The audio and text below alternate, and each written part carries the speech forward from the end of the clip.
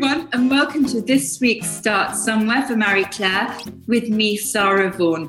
And this week, I'm delighted to be joined by the amazing Belle Jacobs, writer, speaker, and activist, and co-founder of Fashion Acts Now. Hi, Belle. How are you? I'm really good, Sarah. How are you? I'm very good, having fluffed my intro about 5 times. So thank you for bearing with me. Oh, bless you. So, Belle, as now you know, the first question is always, how did you get started in life? Well, curiously, I did an art history degree. So I would say that I was always visually very aware of life, really. I got into journalism and I did various editorial roles. But when I joined Metro, I originally joined as a shopping editor. They were looking for a shopping editor. Ironies of ironies, if you now consider where I am. No, I mean, that's full circle. Okay. And it very, very quickly became clear that I was less interested in white goods and much more interested in the fashion side of the page. So, I created the fashion page for Metro. And it was just a fascinating area in those times. It was so full of life. It was in the early 2000s. We were really hitting the big time when the brands were really starting up. There were so many initiatives. It was very creative, very, very fun.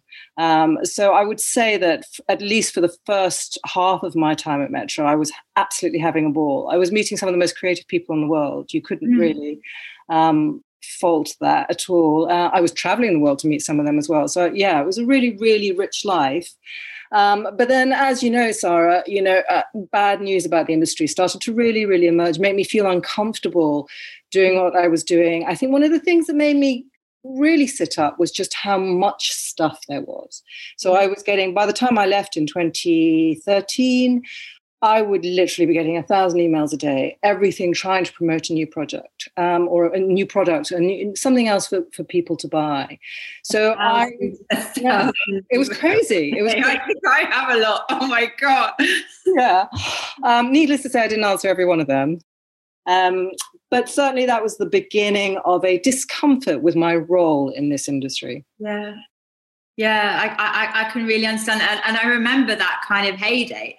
And Metro was riding very high on the crest of that wave. And I mean, that shopping page that you edited, was it? I mean, if you've got your brand or item in that page, I mean, it was guaranteed to pretty much sell out, wasn't it? Yes, I mean, we had a captive audience. And when I say because it was distribution on the tube, we literally had a captive audience of about 3 million. So PRs, the public relations, I would get treated to all sorts of amazing things. I mean, I have to say, it was a fantastic role. But like I said, enough was happening to make me feel a bit uncomfortable about the way it was going. Yeah, and Belle, share with us some of those things that you started to notice, and you started to get interested in. Yeah, I started, well, first of all, there was the sheer quantity of product. Second, there was probably the quality of product as well. There was a lot of things like copying other designers. So the emerging high street shops were copying, works of genuine creativity, making them very cheap, very accessible, which of course is wonderful. You want ideas to be accessible to people. But I think there were just simmering sort of conversations coming up, going, how are these things being made? What's the true cost? There was also the emerging sustainable fashion field, which was very, very low level at that time. The product wasn't pretty by any. It really wasn't. I have to say. I mean, I remember looking at some of this, going, I really want to like it, but I can't. I really can't. And then they was more expensive. But I think as time went on and there was this emerging sense that perhaps the climate and the planet was starting to suffer. The movement of sustainable fashion got stronger, which was brilliant. And the designs improved and the sustainable designers were really thinking in terms of what are the aesthetics of their product. But the news was still getting worse. And fashion's place in it wasn't being directly highlighted. I really noticed that people weren't. It was like, okay, we're in a bit of an emergency here, but fashion's going to go on doing its thing and it's going to provide us relief and creativity and fun and frivolity. And it's another world. the world started to come together really, really slowly. And of course, the big culmination, I think the big wake up moment, I go on about it a lot, Sarah, because I can't stress enough how important it was the fall of Rana Plaza. So the garment factory in Dakar, which took over 1,000 lives. And then from that moment, all of these stories emerged about what the fashion industry was doing to the people, obviously, who were making our clothes, the hidden people, because I think we really didn't understand. I mean, I was deep in the heart of fashion editing, not knowing just how heavy a toll fashion was taking on the people and on the planet. So the light bulb moment for me was Rana Plaza. And after that, I think I left pretty quickly, just thinking I really can't continue to promote some of the labels that I think are not working in the best ways possible, that are causing more destruction. So yeah, it was a light bulb moment, and not just for me. Many people in the industry stood up and said, something's wrong here. Yeah, and then that kind of heralded this watershed moment, didn't it? Really, where people started to get curious, about fashion. And as I said to you before we started, fashion is an agricultural and manufacturing business. We forget that. We get so lost in the fantasy and the inspiration, which is very beautiful. But we forget that most of our clothes started as trees or plants, using a lot of water. And also, in order to be so cheap, or affordable, are made by people in extremely poor working conditions in developing parts of the world, normally women and often children. And, it's quite disgraceful, who are living in shocking circumstances with, rivers, full of dyes and toxins and everything around them kind of dying. The true cost, as you say, on the planet is of the fashion industry has been terrible. And it's a $2.5 trillion industry. This is not kind of some small jewelry cottage industry. It's one of the largest industries in the world, and right up there in terms of destruction. I mean, I'm not sure quite where it is in the rankings, but closely after kind of oil and gas and some of the what we consider the world's most polluting industries. Yeah. So you took the very brave step to leave. I mean, did you explain, why you were leaving at the time? Did you say, I can't do this anymore? When people asked you how, No, not overtly, actually. I think during my role in Metro, I would put in as much ethical content as possible. And when Rana Plaza happened, I covered it. And when Fashion Revolution started a year after the Rana Plaza fall, I covered that. So I think my readers would have known that these were issues that were important to me. But did I explicitly say no? And it's such an interesting question, Sarah, why I didn't. And I wonder if perhaps I felt that people weren't ready to hear it. I don't know. I mean, I really don't know. And that's such an interesting point. But I know it was strong enough to make me feel I really need to step back. I think people do often a lot of very, very important things to them without maybe communicating all of their impulses. And we can, wow, Sarah, that's such an interesting question. That's an interesting question. And it's just fascinating given that you're so vocal now. Do you really, that you had this moment, and maybe, I don't know, maybe there was a moment of introspection where you needed to go and find out more. I think you're so right. That's such an... can I think about it and get back to you? Because I didn't feel that supported still. So I think the knowledge was emerging, but I didn't feel that I was in a position to go, I can't participate here anymore in this really overt way. Now I feel I can. I'm supported by my community, but I also feel it's also much more talked about. Yes. I don't feel like such a renegade anymore.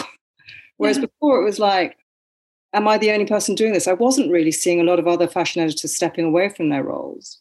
Yeah, what an interesting question. Yeah, well, I mean, it's testament to you that you have built this community now. I mean, really and truly. And I would say, yes, that would have been quite a lonely voice at that time, in quite a loud industry, who potentially didn't want to actually confront some of these issues, either, which was very tricky.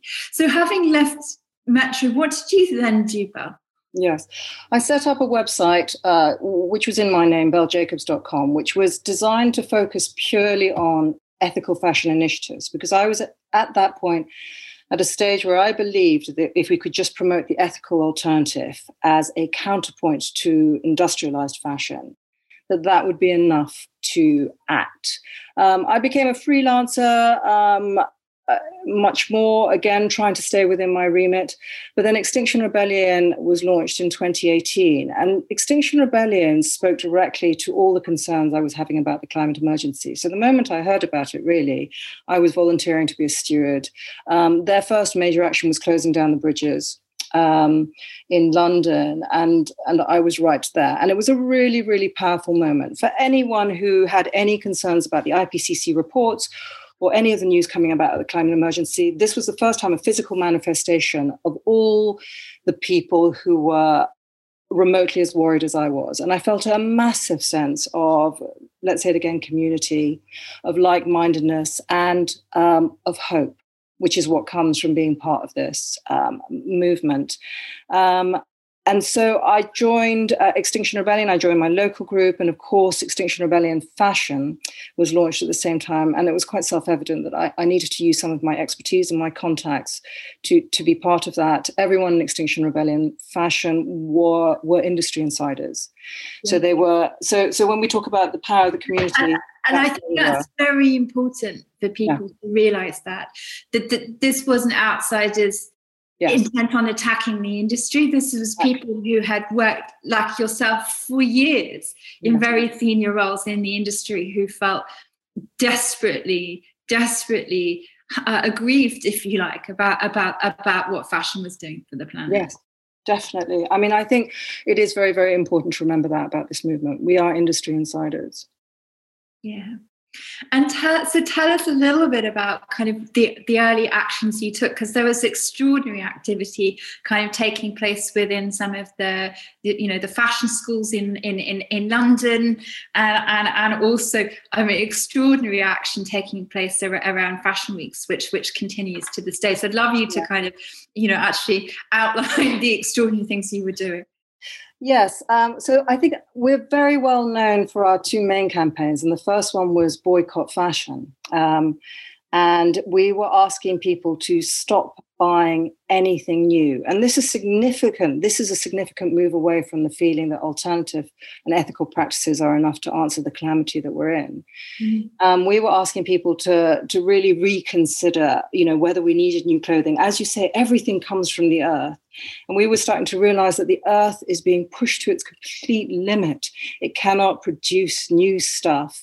Particularly if you look at fashion as well, this is new stuff that is increasingly worn less and less and less, and then ends up in landfill. And I think the statistics around waste are shocking. I mean, I think between 70 and 90% of all clothing made ends up in landfill or is incinerated. So we're pulling from the earth this precious finite resources, not only of the earth, but of labor and of the animals that we exploit in the system. We're using them for a short amount of time. We're dumping them. And so we created this campaign asking people to really, really stop shopping. And to hold this in mind, where our clothes are coming from. And Sarah, it was really a challenge for all of us. And I think it's the first campaign where we found out our courage, where we realized that this was not going to be an easy ask. And we found the courage to stick, because we got a lot of backlash from people within the industry, and even from within campaigning groups asking for a better fashion industry, saying this is not reasonable, and this will have impacts. And it taught us to stick to our big anarchic message, because that is the message that will get people debating and arguing and then agreeing and then not agreeing. And then that will stir up the status quo and challenge the system. So it was hard. It was exhilarating. It made people think very hard. And one of the successes of that campaign was that people did start asking the right questions. And I think it was after that you got more emphasis on we need to reduce, we need to reuse, we need to recycle, we need to think about things in a different way. And that's so important, Val, isn't it? Because I mean, like, even just buying one less pair of jeans. I mean, one pair of jeans uses like 1,800 gallons of water.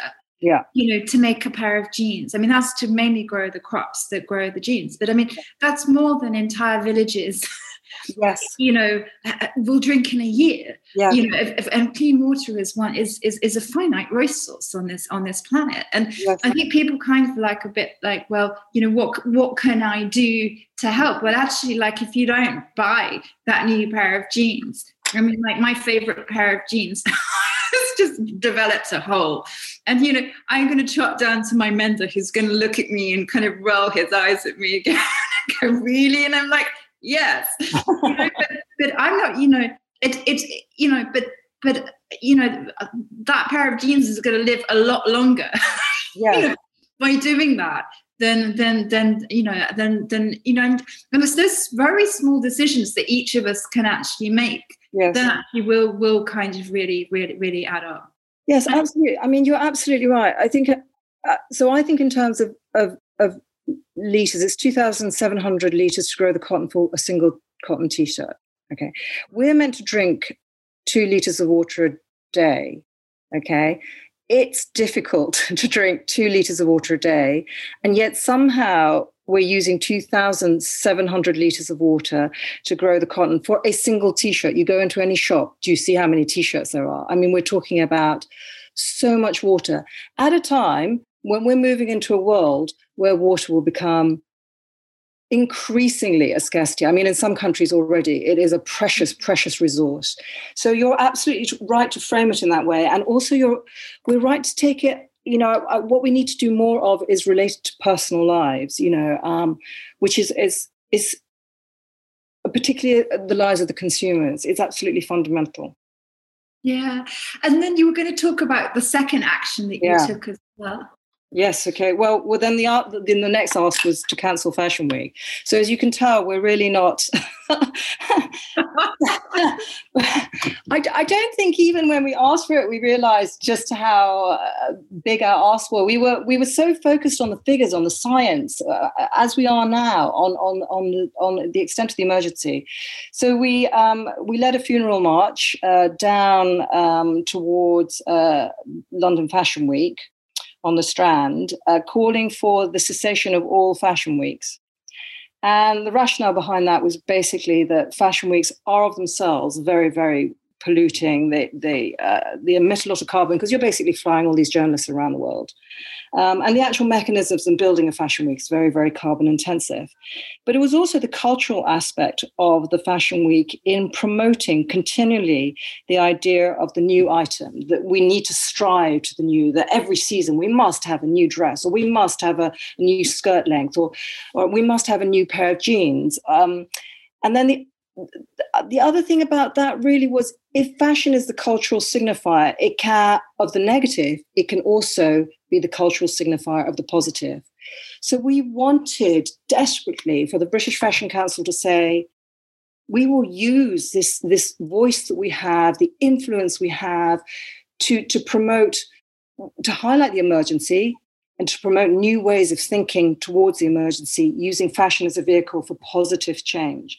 What that specifically looks like. What a vehicle, right? Well, what a vehicle. I mean, to make this cool and to really have the most creative, brilliant minds, on the planet, kind of really looking at how you can save the world, how you can change behavior. My God, I mean, there's no better industry for it, right? There's no better industry for it. I mean, fashion literally reaches into almost every part of our physical and cultural psyche, doesn't it? I mean, it's about identity, about creative expression, about community, about, the group that you're part of. It has amazing influence. Yeah, and also I think so much of it is actually about celebrating the natural world and its beauty. I mean, like when you look at so many of the extraordinary designs, I mean, they are inspired by what people are seeing around them. You know, whether it's the people or the cultures or nature itself. You know, that's where the inspiration is often coming from. Well, you're making me think of the exhibition at the V&A, which drew that connection so explicitly, didn't it? Fashion from Nature at the V&A was really an epic response to that idea that we will literally celebrate nature in our clothing. I can see your top now is basically a reference to a natural, an animal. But also, I suppose the irony with that is that you churn out a whole load of floral dresses, but at what cost to the actual nature that's given you that inspiration? And I think the movement now is really to connect those two, and to celebrate nature through the clothing, but in a very fundamental way, almost going back to the earth rather than taking from it. And what was the response from the fashion industry to saying let's cancel Fashion Week? Quite similar to the response to the other campaign, and it was really interesting, Sarah. I had to go in. It was a momentous day. I had to go into the BFC and sit on a panel with Arizona Muse and Cameron Saul from Bottle Top and Tamsin Blanchard from Fashion Revolution, and be part of this panel talking to an audience of beautiful London Fashion Week attendees, and say to them, "We need to stop," and talk about mass extinction and talk about climate emergency. And I felt it's really hard to do that, but not as hard as you'd think it was, because I knew that this was a message that had to be conveyed. So it was a really interesting moment. And British Fashion Council, to give them credit, I think understand the urgency, but like so many would-be pioneers in this movement, they're being very held back by having to work within traditional boundaries. And I think what we are asking for is that we crash through all boundaries and envisage something completely new. So from going from the BFC and doing that talk, I then had to go onto the streets and be part of the funeral march. But again, Sarah, there is a movement, there is an understanding. It's slow to come, but we have since talked with many, many really inspiring people within the industry pushing for change. And we're starting to understand the incredible counterforce against them, which, to shorthand it, is the economic system. Yeah. And so what we're hoping for is really that these inspiring people will, in the end, win out. The voices are incredible. Yeah, and I'm always just reminded, that IKEA makes more money out of an upholstered sofa than it does out of a new one. And I'm like, surely that is the business model for the fashion industry. Like, really kind of embracing these new models of making fashion, if you like, work harder. How can you actually personalize your fashion in a way? How can you actually design things that have several seasons in them that you can update and change? How can you rent, swap, do everything other than put this stuff into landfill? And this is where I'm kind of like, there's so much happening. This is so exciting. Yes. And in a sense, even with the Fashion Weeks, I mean, isn't it ironic that, in the past year, I mean, Fashion Weeks have pretty much shut down anyway. Yeah. Yes. And really, this is the new reality that we're living in, and there's obviously a bigger conversation about, was the pandemic part of climate change or not, or what? But in a sense, it is potentially the stuff of things to come, and a lot of the things brought up by the pandemic are stuff that are interwoven with the climate change issues. Yes, I mean they very much are. I think it is quite clear that the pandemic is a result of definitely our interference with nature, Yeah. and our, our abuse of nature, if you like. It's a very laden term, but I think we definitely are not treating nature very well, at tremendous cost to ourselves. And you're right. I think the industry, I think, has two options. It either changes before the tidal wave hits, or it is pulled along. And many parts of it, the parts of it that don't adapt will not survive, I think. I think in 20 years' time, our so-called high streets will look very, very different. Yeah, and I'm reminded when I talk to kind of young, London College of Fashion students, I mean, I'm talking to amazing youngsters who haven't bought anything for 3 years. Yeah. I mean, studying fashion. Yeah. The assumption would be that, that they would be buying a lot of fashion, but no. Yeah. And I feel that is the tidal wave of young, very conscious, very active, very curious kind of people who really are going to get to the heart of, like, who made my clothes? Yes. Where did they come from? What was the supply chain? And we all, I think, we can all, a lot of us are guilty of this. I know I am. I look at the dress, or I look at and I go, oh my God, it's beautiful. Yeah. And then I'm like, I want it. But am I really thinking about, like, where did this come from? Yeah. Does it have lots of sequins on it, for instance?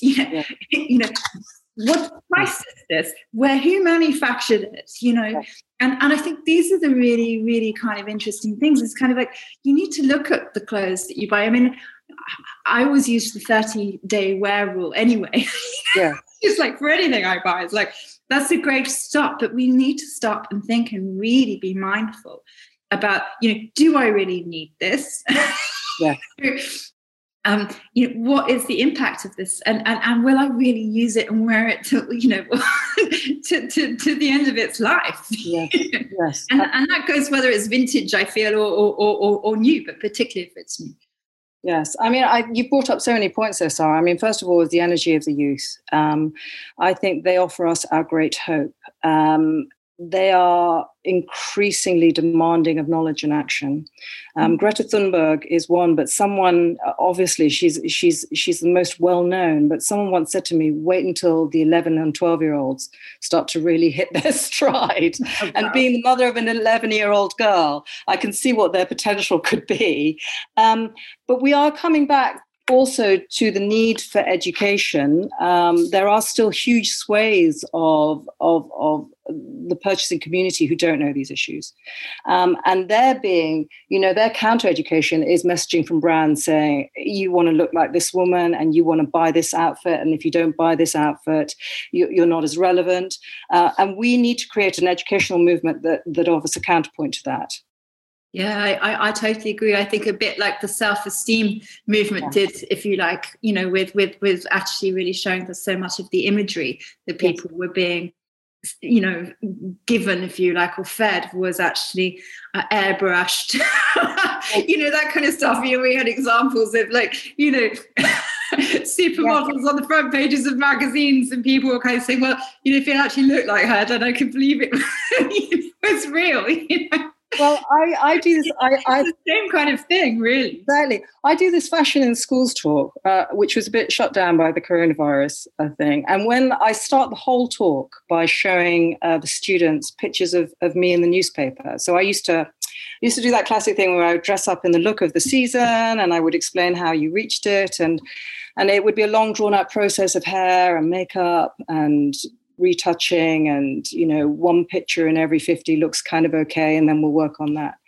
And so what I do with the kids is that I show them the picture of me in the newspaper looking sleek and blow dried, and then I invite them to look down at the real person and just go, look at this, because in that image, I look incredibly polished and beautiful. And there's a reason for that. And these are the images that a fashion is showing you all the time. And the only reason that you're going to approach these worlds is by buying this item, is basically what a fashion ad is saying. So, yeah, you're absolutely right. The information that the fashion industry puts out about its own products, they create worlds, don't they? They have beautiful, beautiful pictures and beautiful artists and makeup artists, and it's all gorgeous, and you want to be part of it. But the only way you can be part of it is by buying that T-shirt or that handbag. Yeah, and it's like, let's be part of it because we're all part of saving the planet. So it's kind of like, let's create the beautiful stories about, what we gave back, or what we changed. And for me, that's the adventure and the excitement. And I think, I think a lot of people have really, probably in the industry, have been really challenged. They know a lot of stuff, but this is the old model, and they're finding their way into the new. And personally, I feel very optimistic that they will. So I want to talk to you. I mean, you co-founded Fashion Acts Now. So tell us a little bit about that, Bill. So Fashion Act Now grew out of a realization. Extinction Rebellion works in a very particular way. It doesn't want to offer solutions, because by offering solutions, it becomes a political party. So what we were finding ourselves in positions of, we're in an emergency, and people would go, my God, we're in an emergency, what can we do? And we go, that's not our place to do that. You need to find your ways through people's assemblies. Or with Fashion Act Now, we've stepped away from that structure of working. And what we see ourselves doing really is pulling together all of these amazing, diverse ideas that are currently out there and creating a roadmap for change that corresponds directly to the climate emergency. So even though we feel that many people do understand the extent of the emergency, they may be working directly with brands and trying to move a little bit slower than we need right now. Ours is going to be the crisis response. It will involve many, many conversations, a lot of thinking about what is really feasible, and a lot of thinking about how we change culture. Yeah. What stories can we tell that places people at the heart of nature rather than exploiting nature? What stories can we tell where people don't consume fashion off hangers in a shop, but make their own, respond, like you said, swap, share, repair, create? What status does fashion have in this new society? It's not just something we buy and throw away. What else could it be? So we're looking forward to these conversations. I can't give you more details than that because it's a work in progress. And it's so exciting. And I think it for me, it really feels like the way forward. And, for a giant collaboration of the industry, it's like a giant think tank for everyone to co-create their ways out of it, because for sure the industry as a whole needs to work differently together. Yes. And kind of almost, it's only at the industry-wide level that we really can create these shifts. So it requires a lot of people to hold hands, confidently and change their manufacturing together. I mean, if Rana Plaza proves something, it's like, a lot of these brands are being manufactured in the same factories. It's and like the responsibility is at that level. The individual brands in a manufacturing factory need to have full transparency. They need to cooperate. They need to do better. They need and kind of like the old traditional competition to have like the best look on the catwalk needs to be like, what's the best practice? And this is the beautiful thing that came out of it. And yes. I'm all for like, let's see these kind of new collaborations coming up, which aren't just about selling more stuff, but are actually about doing, extraordinary things together. Yes, absolutely. It's a very, very interesting time. And when you look at the talent and the passion of the voices who are engaged in this, it's really difficult not to have some hope. But you're right, it has to be industry-wide and everyone has to work together. Yeah. And so, what I'd love to hear from you now, Bill, and obviously, because you do talk to these amazing kids in school about fashion and climate change. So what's your kind of ask and all top tips, if you like, for those who are listening who want to start somewhere? Where can they start? I think a really visceral understanding of the challenges facing us.